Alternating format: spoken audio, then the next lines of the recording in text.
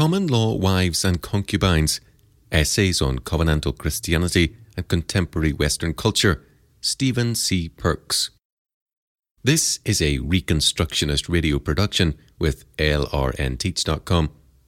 Please visit kuiper.org/books to download or purchase this book. Common Law Wives and Concubines, Essays on Covenantal Christianity and Contemporary Western Culture, Stephen C. Perks, 2010, Kuiper Foundation, Taunton, England. Narrated by Nathan Conkey. Chapter 1. Christianity as a Cult. Quote, Christianity is not a religion. It is a personal relationship with Jesus Christ. Unquote. How many times have you heard this statement? Throughout my Christian life, I have heard Christians repeat this dictum.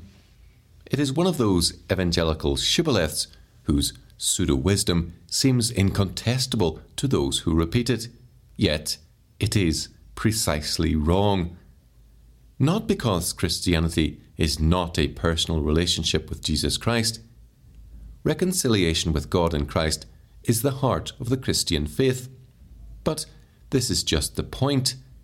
The relationship with God to which the believer is restored in Christ is inevitably a religious relationship. Christianity is a religion, and if our faith fails to have a religious effect upon us as individuals and upon the society to which we belong, it fails to accord God the worship He demands of us. What, in fact, the, quote, Christianity is not a religion, unquote, theory really means is that Christianity is a cult. We are used today to thinking of a cult as some form of weird belief that takes over a person's life. Examples of such cults are the Moonies, the Mormons, the JWs, etc. But this is really an incorrect use of the word cult. These are religions, not cults, at least if they do indeed take over the lives of their adherents. What, then, is a cult? A cult is, quote, a system of religious worship, especially as expressed in ritual, unquote, or, quote, devotion or homage to a person or thing, unquote. The Concise Oxford Dictionary, 8th edition, 1990. The term is derived from the Latin word cultus, which is the form used most commonly by Christians when they wish to refer to the Church's system of ritual worship, doubtless to distance the Christian Church from the associations that the word cult conjures up for most people today. The history of the cult is very interesting. In ancient Rome, one could join and practice the rituals of just about any cult one wished to adopt. There were many different cults, and they were very popular, but they were essentially personal devotion hobbies, not religions. The religion of Rome was Rome itself as the supreme political power. As long as Roman citizens acknowledged the religion of Rome, they were free to practice whatever cult they wished, the cult of Jesus Christ included. It was the early church's refusal to limit the Christian faith to the status of a cult that brought Christians into conflict with Rome. The practice of Christianity as a religion, rather than as a cult, brought the church into direct conflict with the religion of Rome. This was a clash of religions, not of cults. What, then, is a religion? The word religion comes from the Latin word religio, which means obligation, bond, reverence for the gods, from the verb religare, to bind. Inevitably, religion brings obligation, duty, that is, life in accordance with an obligation that binds man. The root of religio is lig, to bind, and is cognate with the word lex, meaning law. Religion, therefore, structures life. It structures the life of the individual and of society. This is precisely what a cult does not do. A cult is a personal worship hobby. It does not structure man's life, nor does it structure society. The Eastern cults that were popular in ancient Rome, such as the cults of Mithras and Isis, did not structure the lives of their adherents, at least not if they were good Roman citizens. What structured the lives of the Romans was the religion of Rome, which was a political religion. What is not often appreciated by Christians today is that it was precisely at this level of politics that the early church challenged Rome. Refusal to practice emperor worship was considered high treason by Rome. Quote, "The officials of the Roman Empire in time of persecution sought to force the Christians to sacrifice not to any of the heathen gods, but to the genius of the emperor and the fortune of the city of Rome, and at all times the Christians' refusal was looked upon not as a religious but as a political offence." End quote. When the early Christians said, quote, "Jesus is Lord," end quote, they were not making a cultic statement primarily. Worshipping Jesus as part of a cult of Jesus was not in itself forbidden. The Emperor Tiberius had even proposed to the Senate at one time that Jesus be consecrated as a god. Quote, "All religions and all gods could have their place in Rome, as long as the Roman state and its emperor were recognized as the link between the human and the divine orders, the link by whom all others held their continuity and linkage. The issue was this: should the emperor's law, state law, govern both the state and the church, or were both state and church, emperor and bishop alike, under God's law and under the kingship of Jesus Christ?" End quote. Politics is always and inevitably a religious matter. All states are religious states. If Christianity were not a religion, it could not have challenged the religion of Rome. The cults were permitted precisely because, as personal worship hobbies, they did not and could not challenge the religion of Rome. They could be absorbed with no detriment to the existing religious order of the Roman Empire. This was not the case with Christianity. Christianity offered the only open resistance to emperor worship in the whole of the Roman Empire. Quote, "This resistance movement became more and more dangerous through its alliance in the capital itself with the senators of the old school and through its penetration of the ruling classes, of the court itself, and even the imperial family." End quote. One could practice the cult of Mithras or Isis and sacrifice to the genius of the emperor without compromising either. One could not practice the Christian religion and sacrifice to the genius of the emperor without compromising both. Christianity was a direct challenge to the authority of the emperor and of Rome, since it proclaimed a different king to whom all men, including Caesar, owe an absolute obedience, and whose law supersedes all other laws, including Roman law. That is, it proclaims a divine king whose authority and jurisdiction are total. The early church, unlike the modern Western church, refused to reduce Christianity to the status of a mere cult. Christianity for the early church was not merely a personal system of ritual worship, it was a religion. It structured the whole life of the believer by bringing him under an obligation, a duty, to obey God first in all things. Here was the problem. Christianity teaches that man's first allegiance is to God in all things, not merely in the practice of the Christian religious cultus. The political religion of Rome claimed this primary allegiance for the emperor and for Rome. Man must, first of all, give political allegiance to Caesar and to Rome. The statement, quote, "Jesus is Lord," unquote, was primarily, in the context of ancient Rome, therefore, a political statement, a direct challenge to the political order of Rome. It was a confession of allegiance to a different political order. Even the New Testament word for church, ecclesia, was not a cultic term, but a political term, the term used in Greek for an assembly of the people as an organized political body. Rome permitted its citizens to worship whatever god or gods they pleased as members of the various cults. The worship of any god was acceptable to Rome as long as such worship remained essentially a private cult that did not challenge its adherents' primary allegiance to the political religion of Rome. The cults did not, therefore, structure the life of the Roman citizen or of Roman society. Rome claimed that for itself.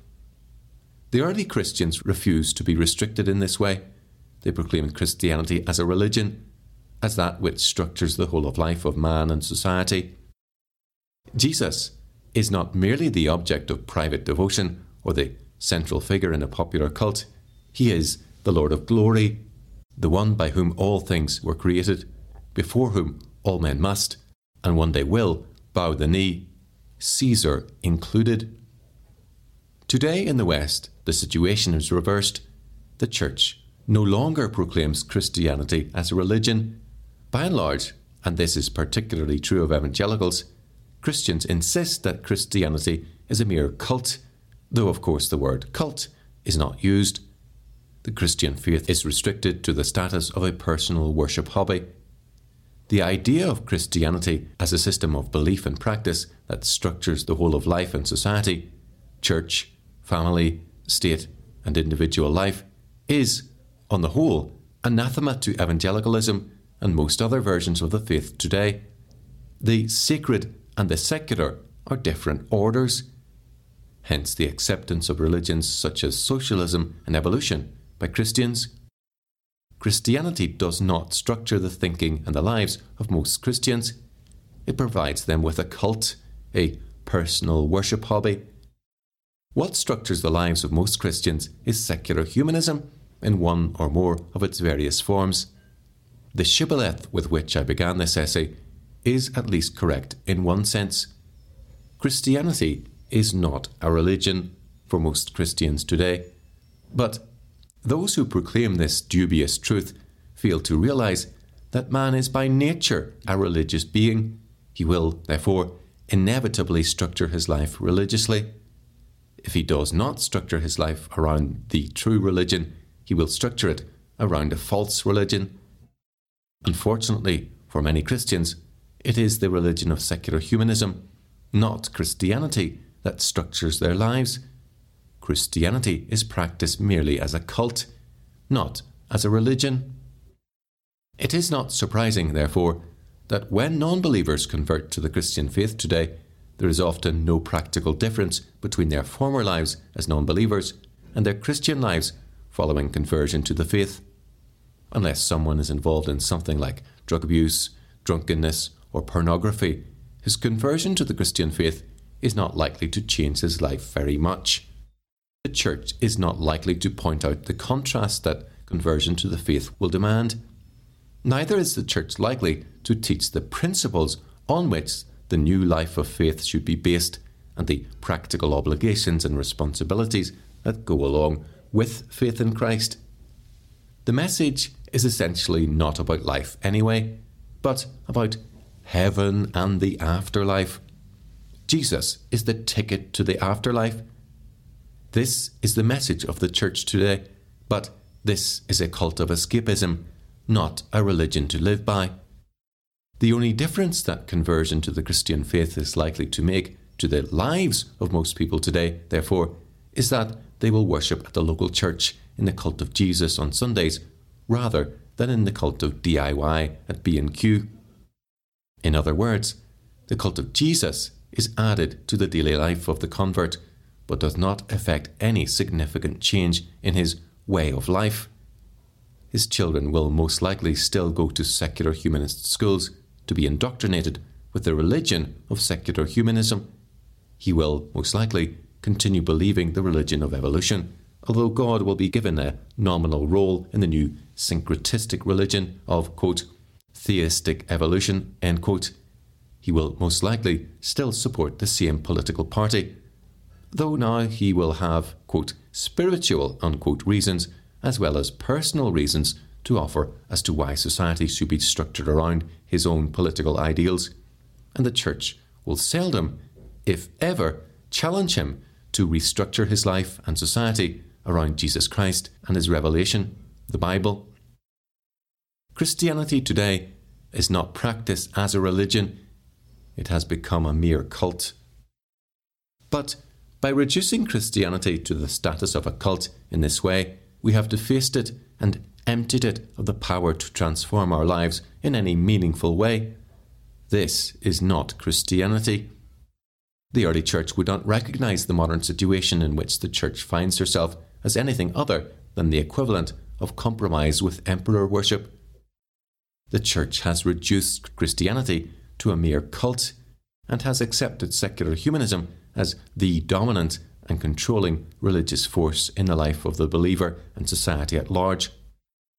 Christians worship Jesus as the deity of their personal worship hobby, but secular humanism is the religion that rules their lives. This is a defaced and powerless version of the Christian faith. What the failure to practice Christianity as a religion means is that the believer's relationship with Christ is superficial and ineffectual. It does not transform his life. The notion that, quote, Christianity is not a religion, it is a personal relationship with Jesus Christ, end quote, is a perversion of the Christian faith because man's relationship with God is always religious in nature. To deny that fact is to limit God's jurisdiction over man's life. It is to claim, in effect, that Jesus is not Lord, that our relationship with him does not bind us to obedience to his law in all things. Christianity involves obligation. It binds us to a new way of thinking and living that is circumscribed by God's word. This obligation is a necessary feature of the believer's relationship with Christ. If it is missing in the believer's relationship with Christ, the believer's relationship with Christ will be hindered by this conformity to, that is, his sanctification in terms of, some other life-structuring law. The Bible calls this idolatry. To be reconciled with God and Christ means that one's life must be structured by one's relationship with Christ. That is, that one's life must be sanctified or set apart to Jesus Christ, to use more religious terminology. This brings us to the heart of what religion is. What those who espouse the notion that, quote, Christianity is not a religion, it is a personal relationship with Jesus Christ, end quote, fail to realise is that any relationship between God and man is inevitably a religious relationship. In denying that Christianity is a religion, this shibboleth denies the biblical concept of sanctification, that is, dedication of one's life to Christ. It asserts personal salvation, that is, reconciliation with God in Christ, but in denying that the believer's life must be structured religiously by his faith, it denies sanctification of the believer's life to God. Unfortunately, the modern church, including most kinds of evangelicalism, has largely failed to recognise the definitive structure of the Christian religion. Instead, the church has fallen back on the practice of Christianity as a mere cult. Sometimes this has become a sacramental cult, as with the Church of England, for example, and sometimes what has been stressed is the cult of personal piety, as with most Protestant evangelical free churches. In each case, the faith is redefined in an unbiblical way, and the biblical concept of sanctification is allowed to be replaced, often unwittingly, by sanctification in terms of some other religious principle, usually the secular humanistic ideals and principles that Christians subliminally imbibe from the culture that surrounds them. If the church is to begin practicing the Christian faith effectively once more, she must rediscover the identity of Christianity as the true religion. What is that identity? What is the definitive structure of the believer's relationship with Christ? All relationships have a structure, and all relationships are structured religiously. That is, they are structured by law. Without a lawful structure to man's contact with others, there is no relationship. The answer to the question, quote, what kind of relationship is this, end quote, will reveal something of the structure of a relationship. For example, father-son, husband-wife, brother-sister, employer-employee. What kind of relationship, then, does God have with mankind? The answer that the Bible gives to this question consistently is that God relates to man by means of a covenant. The Christian's relationship with Christ is a covenantal relationship. Likewise, the non-believer stands in a covenantal relationship with God. All men stand in a covenantal relationship to God. As a non-believer, man is under the covenant relationship established with Adam. This relationship, through sin, is one of alienation from God. The believer is redeemed from this relationship and stands under a covenant of grace in which he is reconciled to God by Christ. In Adam, man stands condemned for his sin.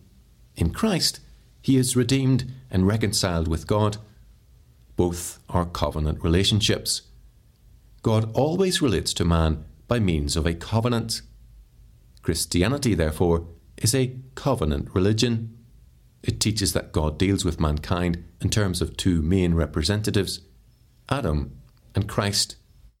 Our personal relationship to Adam and Christ determines our standing with God. In Adam, we stand under condemnation for sin. In Christ, that is, through our relationship to Christ, we are delivered from this condemnation and have peace with God. This new relationship with God, which the believer has through faith in Christ alone, is a personal relationship, but it is not a private relationship. Christ is a public person, as the Puritans used to say. Christ is our covenant head. God deals with us in Christ. Our salvation is dependent on a personal relationship with Jesus Christ, since it is our relationship to Christ that determines our standing with God. But Christ is our covenant head, the representative of a people whom God redeems in Christ. God deals with mankind covenantally in terms of these two representatives, Adam and Christ. Our relationship to God is structured, therefore, by the covenant under which we stand. The Christian's relationship to God and Christ is not sacramental, nor does it revolve around personal piety. It is covenantal in nature.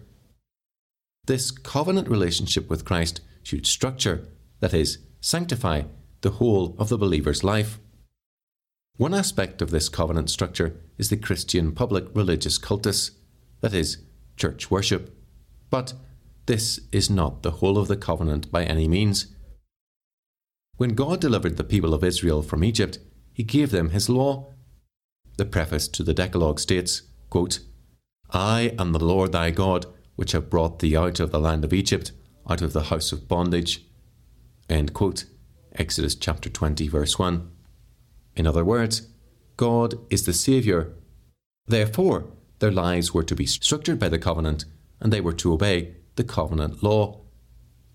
Obedience to the commandments did not deliver Israel from Egypt, but, having been delivered by God, their Saviour, the children of Israel were now commanded to obey his law and live as a covenant community.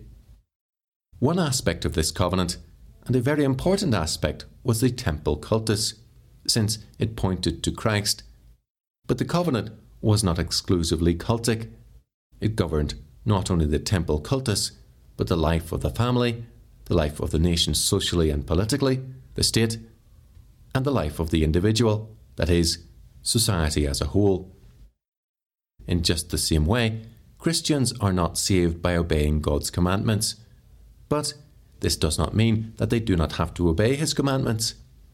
We are reconciled to God through Christ alone, by faith alone. Therefore, since this is the case, since we are now reconciled to God in Christ, we must obey his commandments. This is what Jesus said, quote, "If ye love me, keep my commandments," end quote. John chapter 14, verse 15. The Word of God should structure the life of the believer. In other words, the life of the believer should be set apart, sanctified by conformity to God's Word. John chapter 17, verse 17. And since we are commanded as a community of God's people to go into the world and make disciples of all nations. This means also that God's word should structure the life of the nation as well. This new structure to man's life in Christ does not apply only to the Christian cultus, what happens in church. It applies to the whole of man's life, and it applies not merely individualistically. It applies to the New Covenant community as a whole, which is commanded to bring all nations under the discipline of Christ. Matthew chapter 28, verses 18 to 20. Obedience to God's law does not, and never did, save anyone from their sin. God's law is not, and never was meant to be, a means of redemption. Rather, its purpose is to structure the life of man and society. God's law is the law of the covenant, under which man is redeemed from his sin, and therefore it is meant to structure the covenant life of the individual and the community of which he is a part. God's law structures the covenant and therefore the believer's relationship with God in Christ. It also structures man's relationship with all other men and things. Quote, "Love worketh no ill to his neighbour. Therefore, love is the fulfilling, that is, the keeping, of the law." End quote. Romans chapter 13, verse 10. In the new covenant relationship to which man is restored in Christ, therefore, God's law is written on the believer's heart. Jeremiah chapter 30, verses 31 to 34. Consequently, as Thomas Schleiermacher has pointed out, Christianity was often called in the Middle Ages the Lex Christiana, the Christian law, in contrast to the Lex Mohammetana, that is Muslim law, or Lex Antichristi, that is pagan religion. The Christian faith is a religion defined by the covenant relationship that binds the believer to God. This covenant is structured by God's law. It is not a cult, it is a way of life. It affects how we live at home, at work, in family life, at leisure, and in all other human activities. It affects not only the believer's personal devotional attitude in each of these areas, it structures these areas of life totally. This means that the way in which we educate our children must be governed by the covenant, that our family lives must be governed by the covenant, that the way we think and act politically must be governed by the covenant, and how we pursue our vocations must be governed by the covenant. All our relationships, not only our relationship with God in Christ, but our relationship with the world in which we live and the society of which we are a part, must be structured by this covenant. If the way we live, as individuals, families, as a church, and as a nation, is not so structured by the covenant, we offer God less than he demands of us, and we reduce the faith to a cult. The early Christians refused to do this, and this is what brought them into conflict with Rome. Sadly, this is the condition in which much of the church finds herself today. The modern church has settled for what the early Christians refused to accept. Christianity has become a mere cult for many believers today. Their religion is secular humanism because it is secular humanism, not Christianity, that structures their lives. Christianity, however, is a religion because it is the reconciliation of man to God, a new covenant relationship with the Lord of creation. This relationship should affect the whole of man's being and life. The church, therefore, must cast out her idols and begin once more to structure her life around God's covenant word, the Bible. This means that she must seek to understand how that word applies to the whole of life and live accordingly. The Reconstructionist Radio Podcast Network brings to you a complete lineup of podcasts where you will hear practical and tactical theology. Our desire is not simply that you consume our shows, but that you also live out your faith in every area of life.